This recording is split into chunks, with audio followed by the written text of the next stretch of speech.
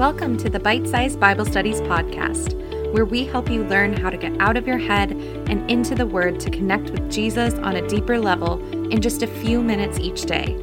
So grab your Bible, find your quiet space, cozy up, and let's dive in. Welcome back, everybody. So happy you could join us for our very first episode. This week, we're going to dig deep into what God has to say about our purpose. But before we begin, let's go ahead and lift up a prayer to our Father. Heavenly Father, we thank you for creating us. We thank you for giving us ways to connect with you, walk with you, and learn from you. Lord, open our hearts and our minds as we journey into your word today. In Jesus' holy name we pray. Amen. All right, so I got a little question for y'all. Has there ever been a time when you felt like you weren't good enough? Maybe you didn't feel smart enough or strong enough or pretty enough. You know, I've come to really hate the word enough. It makes it seem like, yeah, I'm good. I'm okay, but I'm not quite all the way there. I'm just enough. Ugh, I hate it. I'm sure we've all had times when we've compared ourselves to others. I will freely admit that I have a horrible habit of doing this. I constantly catch myself comparing my talents, my abilities, my intelligence to others, and I will be honest, even when I'm chosen for something, my mind immediately goes to, was I their first choice? Or was I their second choice or their third choice, and their other first choices just said no? And okay, I'm going to get real with you here. I've even felt this way in my faith. Like, I'll see others, especially on social media, and see them going to church every Sunday, praying like 17 times a day. They have these gorgeously decorated Bibles and journals, and I'm just like, they're a better Christian than I am. God totally likes them more than me. God will definitely want to use them for his kingdom instead of me. But then I have to stop and remind myself that that is just not true.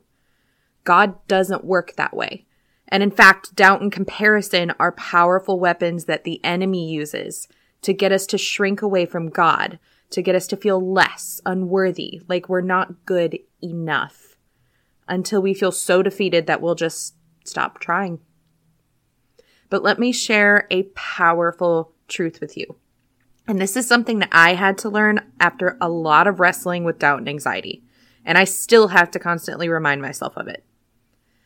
God has a habit of using seemingly ordinary people, places, and things for his extraordinary plans.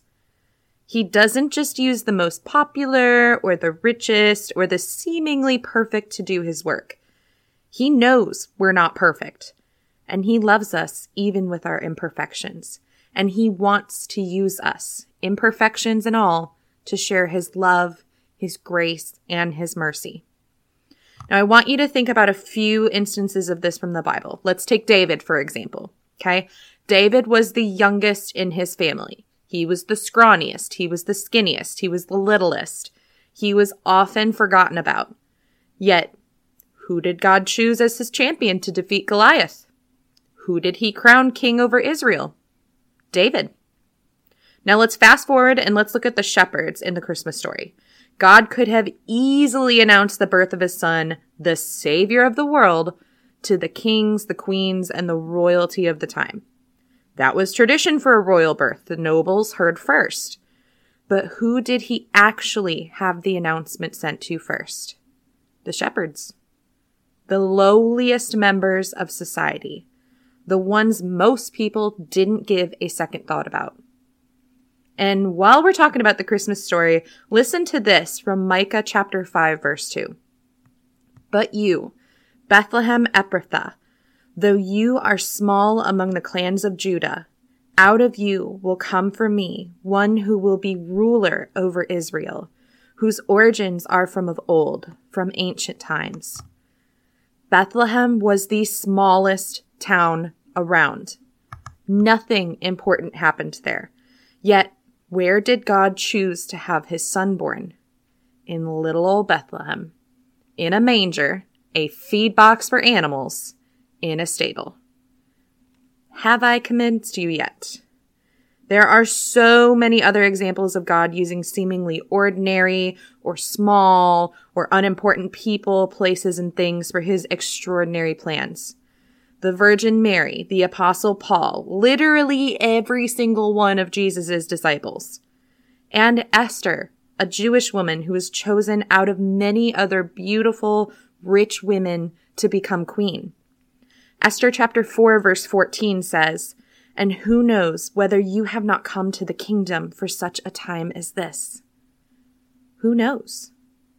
Who knows whether God has not made you, put you specifically in this time and place for such a time as this? I can tell you with 100% certainty that he has. You may not know what that is yet, but I wholeheartedly believe he has an amazing plan and purpose for you. You specifically, exactly the way you are. He doesn't want you to compare yourself to others because to him, you are more than enough. You are his child and he loves you just as he created you. I want to leave you with one more verse.